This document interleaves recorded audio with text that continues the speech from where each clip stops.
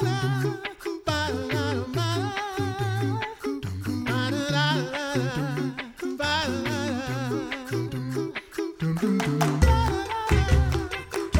listening to The Coffee Hour. I'm Andy Bates. I'm Sarah Gulseth. Thanks to Concordia University, Wisconsin for supporting The Coffee Hour. Find out more about Concordia University, Wisconsin at cuw.edu. Live uncommon. We are continuing our international series today, and we're heading back to Taiwan. Joining us today, the Reverend Stephen Oliver, serving the Lord in Taiwan and the Asia region. Good morning, Pastor Oliver. Good morning. Good to be here. Well, it is a delight to have the chance to talk with you again today and learn about how the Lord has given you to serve in Taiwan. Tell us about the path that led up to you serving in Taiwan. I know it was quite an adventure. Sure. I grew up in a Christian family in the Missouri Synod, and so we had a lot of missionaries visit our churches, and they made a big impression on me. Somewhere in my heart was that urge and I think calling to be a missionary since I was small. I did end up going to a Concordia University and the seminary and interviewed on my way out of the seminary to be a missionary. But at that time, it didn't work for a call. So the mission department said, keep in touch. I went on to be a pastor in Iowa, and that urge kept on working in me, especially when the Tiananmen incident happened in 1989 that made me really focus and think about Chinese. And as time went on, the mission department continued to contact me, and we just, through many things, worked towards going to the Chinese world. And this position here at China Lutheran Seminary as teacher of biblical studies opened up just at the time that I had gone back to the seminary and earned a PhD in biblical studies and had begun to study Chinese. So it worked out really well. And now I've been here over 20 years, which is amazing to think of how the time has gone fast. It just seems like a few months. That's a good sign when it doesn't feel like it's been very long and it's actually been a really long time. Right. Tell us about China Lutheran Seminary. What is this seminary? Who are the students that attend here? The students at the seminary itself, the full-time students, are all planning to go into full-time church work, a variety of kinds of full-time church work. Some will be pastors, some evangelists, some missionaries overseas. We even have some Chinese graduates that have gone to America to serve in churches and reach out to Chinese there and all around the world, especially Asia. In fact, some of our graduates go back to very hard to reach countries, like Indonesia or Cambodia, or places where the gospel is really restrained, even China. And so we are thankful that we can contribute to that, bringing the gospel into places where there are enemies of the gospel. Let me put it that way. And Jesus said that there will be enemies of the gospel until he comes again. But that should not stop the going forward of the Great Commission. So we're working with that. And besides missionaries, pastors, evangelists, some of our graduates go on to be youth workers, our administrators in the church, our teachers. So it's a variety of callings. It's similar, you might say it's like one of our colleges and seminaries put together. So not all the graduates go on to be pastors or a clergy type, but at the same time, unlike our colleges, all of the studies here are theological. So share with us more about how you're given to serve there. How I'm given to serve here? Yeah, how you're given to serve there in Taiwan and the China Evangelical Lutheran Seminary. Okay. The Missouri Synod entered being participants in this seminary about 30 years ago through a Fort Wayne professor who retired and came out to serve missions. His name was Wally Degner. And then after him, Jeff Oswald, who is now at Concordia Seminary, served about 10 years. And then I am following him. Now, we've had a number of other missionaries and professors come out part-time or in various capacities. but I've been called to serve in teaching biblical studies. And I didn't mention that probably more of our students are lay leaders than our full-time church workers, because we have a vast array of branch schools, online courses, and different programs for training and teaching lay people. So of all of our students put together, full-time students comprise about a fourth of them, and then lay programs are about 3/4 of our programs.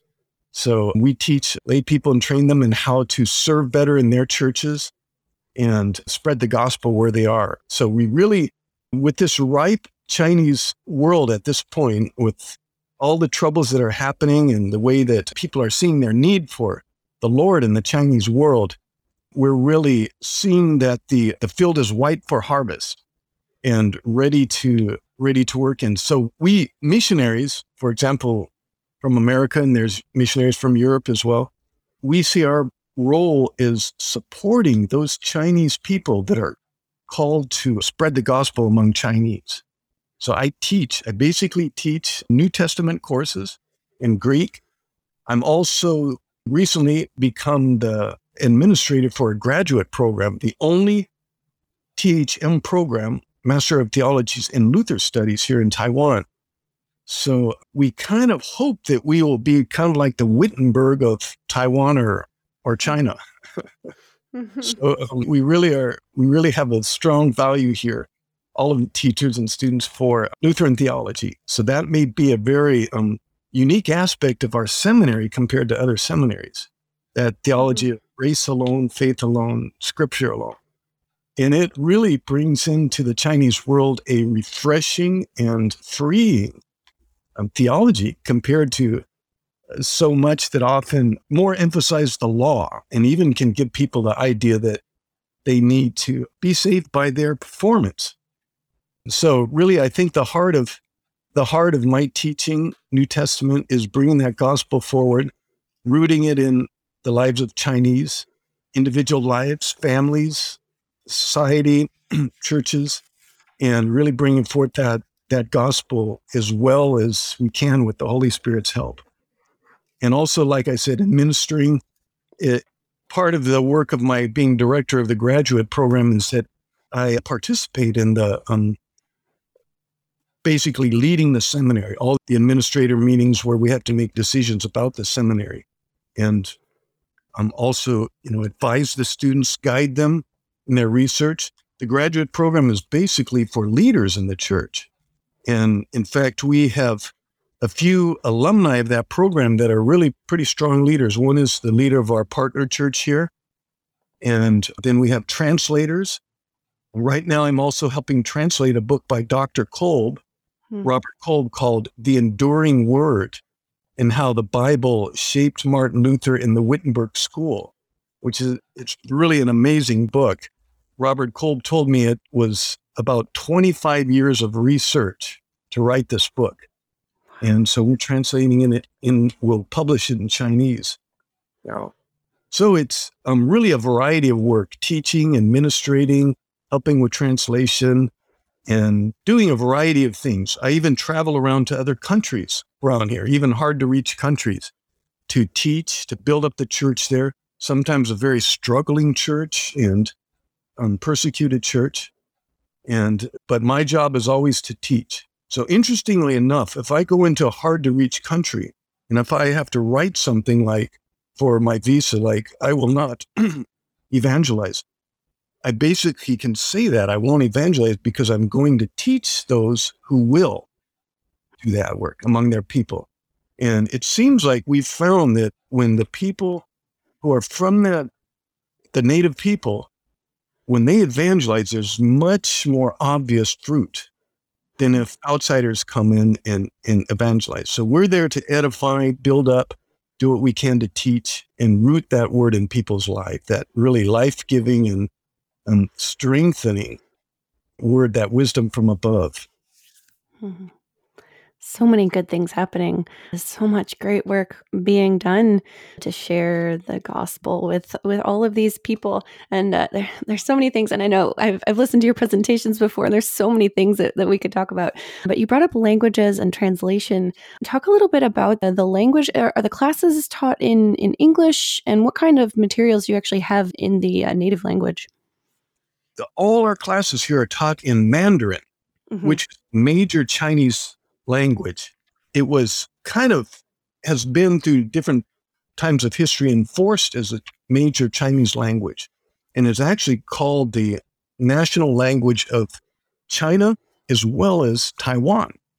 Now, Chinese has about 8 major dialects, which could each be considered a language, although they all use the same characters, the same written characters. So when we write something or translate in Chinese, no matter what dialect they use, whether it's Cantonese in the South, used by our partner church in Hong Kong, or whether it's Mandarin, which is the language of Beijing. And actually, the reason they call it Mandarin is that when they were ruling from Beijing, which they've been doing probably about 1,000 years now, when they were ruling from Beijing, the government officials they sent out were called Mandarins. And they spoke that language from Beijing. It's basically the Beijing or Peking dialect. And so that they had to do their main business in that language. And so now it's really become enforced as the main language of Chinese around the world, which I see that kind of like during the first century when they spoke Greek and they wrote the New Testament in Greek, although all the writers except for Luke were Jewish. So their main language was, their first language, mother language was Hebrew or Aramaic, but they wrote it in Greek because that was a language that would reach people. And I'm working with 2 translation projects for translating mainly Luther's works and works about Luther into Chinese. One is our Missouri Synod project, which we work with the Hong Kong Church. And to me, it's amazing that 500 years after the Reformation, Mandarin, which is the largest language group in the world now, 1.4 billion people speak Mandarin, or understand it at least. And we only have less than 1/10 of Luther's works translated into Mandarin. So to me, that's a shame. And for this, as big an influence as Martin Luther had and big as influence as the Reformation has been, not just on the church, but the whole world, we're still way behind. So we're working hard to get that translated. And so we do have about a 1/10 of Martin Luther's works translated into Mandarin. We have a lot of other works. Actually, our library here, most of the theological works in Mandarin are translations from English, because English is probably the major second language of the world now, just like Greek in the first century. And so everyone wants to sell their books, they write in English. And so we're translating them. But Mandarin's quickly becoming a very strong language, required even in English and European schools as a second language. And so we're working hard to get as much as we can. But at this point, most of the biblical and theological work is translations, which is not the best because the thought forms are from that original language. So if we can get them originally written in Chinese, it's going to really have a stronger engagement and connection with Chinese. And I'm working on that. I'm working on writing a book in Chinese about Luther's bondage of the will. And we're encouraging our teachers to write, and it is coming forth. We are working on it. And so I think in the future, we're going to see more. But right at this point, we're kind of working with a crutch in that most of the books we're using are translations. But we all are required to teach in Mandarin. And if we do have a visiting teacher, we'll have a translator for that teacher, because all our students are actually from Mandarin or Chinese backgrounds. Not all from Taiwan. We do have students from around the world, even America, Hong Kong, Indonesia, and other places as well. We're learning about the Lord's work in Taiwan and the Asia region. We're talking with the Reverend Dr. Stephen Oliver, serving in Taiwan and the Asia region. We have more to learn on the Coffee Hour. I'm Andy Bates. I'm Sarah Golseth.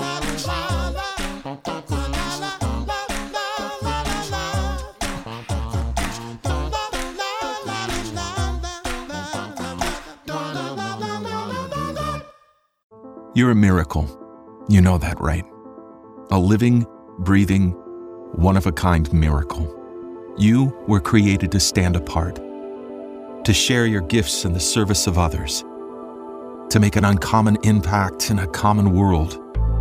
And at Concordia University, it's our mission to help you do that, to live uncommon. To learn more about Concordia, go to cuw.edu.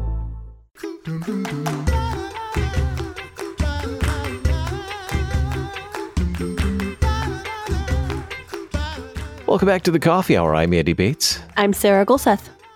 We are in Taiwan and Asia region today in our international series. We're talking with the Reverend Dr. Stephen Oliver and about his service there in Taiwan. Pastor Oliver, you shared with us about the ways that you've been given to serve at the seminary there, the China Lutheran Seminary, and teaching and writing and so much that's happening in terms of theological education. Let's talk about life for you and your family in Taiwan and learning about the culture. I know you've been there for quite a while, and it's just a part of your family and your family life. Tell us more about the culture and your family life there in Taiwan. Okay, be glad to do that. My wife is a Taiwan woman, Maggie, and we got married 15 years ago, have 3 children, 2 sons right at starting to go through puberty. For every parent who has been through that, you know some of those challenges there with mood changes, emotions, ways of communicating. But we're working through those. And my daughter is 10. So I have a daughter 10 and 2 sons that are 12 and 14. And they are entirely bilingual. So in our home, we talk both languages. We switch back and forth. We'll just quickly switch back and forth. And I found with each of the children that probably up to 4 years old, they would mix the languages and they were unaware that there's actually more than one language. So half a sentence would be Chinese, half a sentence English. And just about 4 years old, they started to realize there are actually 2 languages and I've got to try to separate them. And that's when they try to separate them because they realize when I talk to my Chinese grandma, I got to use all Chinese. When I talk to my other grandma, I got to use all English. Kind of interesting how that happened in a practical way. But if I would say probably one of the biggest or the biggest challenge for missionaries is to really be able to go over that gap, to bridge that gap of culture, and language carries our culture. So that language learning, which is a lifetime thing, is a major thing. And I think many come back because they can't bridge that. They've never been able to really enter that culture. So they're kind of always on the outside. And even when you do enter it, like me, I've been here 20 years, it's like an onion, especially the Chinese culture, which has 5,000 years of history. And even Chinese don't fully understand their own culture. So, and even people in our own culture from the West have varying degrees of understanding of our culture and its depths and its roots. So, I'm continually surprised by things. And my wife, I'm glad she can help me because she's kind of a translator for the culture. And we don't always pick up all the nuances of everything. So that's one of our biggest jobs is to really try to be aware and sensitive, get a stronger understanding of the language. And actually, when I left to be a missionary, they sent us to a school for learning another language. And one of the things they said is you need to have a language partner that you work with all the time.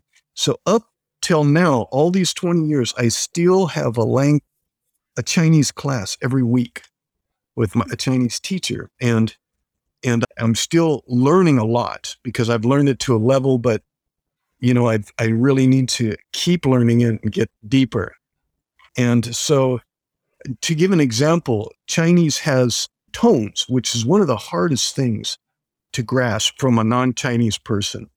First tone, second tone, third tone, and fourth tone. If I take the word ma, which means mother, also in Chinese. First tone is ma, and that means mother. Second tone is ma, your voice goes up, and that means hemp that you make ropes from. Third tone is ma, which means horse. So I got to be careful not to call my mother-in-law a horse. I probably confuse them. And the last tone is ma, and it means scold. It goes down, just like scolding, ma. So every week I make mistakes in these, and my wife reminds me, and she said, "What did you say? That's not the right word. That's not the right tone." When I first came out here, I thought people were saying the Bible is the God's book, 圣经, but they were saying it's the 圣经, a holy book. And so when people ask me, what are you studying there? Back still in the seminary studying, and I came out to do language study out here, I would say I'm studying 圣经, which is actually psychoanalysis. And so I tell them that, and they look at me real strange, with this look like, you're going to psychoanalyze me now? I didn't pick it up for quite a while until someone said, "Hey, what are you saying? How are you saying that? That's the wrong way to say it." And so, Chinese are very polite. They generally won't correct person, especially if they're a teacher or a pastor or something like that. But once in a while, you'll find a person. I'm thankful my wife is that person. She's not at all bashful about saying where I've done something wrong or not correct or whatever. So I'm learning every day. I'm still learning every day. And I'm still making mistakes every day.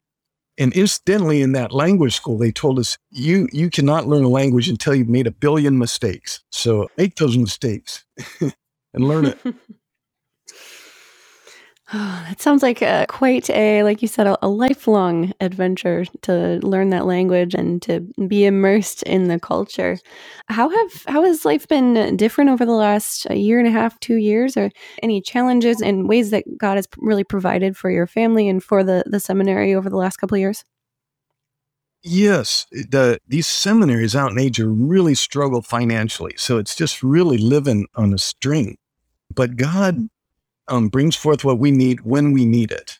I think of George Mueller, who was that Englishman who had the orphanages back in the time of Oliver Twist. And he just, said, I'm just going to pray, we're going to trust. And so I feel like we're living like that. And the seminary is. And our family, the Missouri Synod mission, and the people who give in the Missouri Synod are really giving immensely well. And actually coming out of the pandemic, it's pretty amazing that people are confident about their giving and supporting missionaries.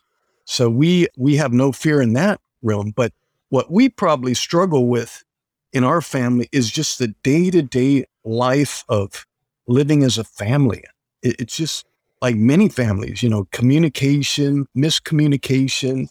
I'm trying to teach the children and them resisting being taught. They're having to do their chores and not chores right. All these things, And a lot of people see a pastor's family or something in church looks so nice and righteous and smiling, and don't realize that just getting to church, there was all kinds of arguing and really chaotic type of things happening. And that's the reality, just that kind of back and forth. But we do have a lot of fun. We've been on lockdown for 2 months, just like I said before we started.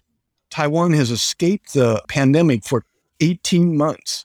We were able to let the bricks fly overhead, stay over the fray, and we only had 12 deaths from COVID in 18 months. But then this Mother's Day, we had an outbreak from a pilot who brought it, and the pilots didn't have as strong a quarantine measure. Now they do, but brought it in unknowingly. He had no symptoms, but he spread it to a bunch of people, and then we had an outbreak. So we're on lockdown now for these last 2 months. And we've had over 600 deaths just in 2 months. And so we're dealing with that in that close family life. I know in America, people are used to that. It's been over a year and a half, maybe, having to deal with this, but we're dealing with it now. And so I think what I try to do is look for the opportunities in that. And it's very hard. I just was thinking the other day, if we imagined our life to be a life of lockdown, we would just live it as normal. And we would take not being locked down as a great opportunity or as a great blessing. But we expect our life to be sort of normal. So we're bothered by these things. So I just try to teach the kids and my wife, hey, this these are opportunities to learn how to communicate, play a lot of games, board games, do a lot of things online, and are working through all of that. And I guess probably one of the challenges too is that school online, because if people turn off their camera when you're online, you don't know what they're doing, right? They could be sleeping, they could be watching TV or whatever. So trying to find a way to have online things and really have people gain as much as they could in person, that is a major challenge, I think, both for kids in their school and also for our seminary classes here as well. Thanks be to God for all that He has provided for you during this time. Our guest today, the Reverend Dr. Stephen Oliver, serving the Lord in Taiwan and the Asia region. Pastor Oliver, thanks so much for being our guest on the Coffee Hour today. Thank you again, Andy and Sarah. It's great to be here again with everyone. You've been listening to the Coffee Hour. I'm Andy Bates. I'm Sarah Golseth. The Coffee Hour with Andy and Sarah is a production of KFUO. To support the Coffee Hour and KFUO Radio, visit KFUO.org. You can also text KFUO to 41444 or send an email to gifts@kfuo.org. And you can call us at 800-844-0524. KFUO. Christ for you, anytime, anywhere.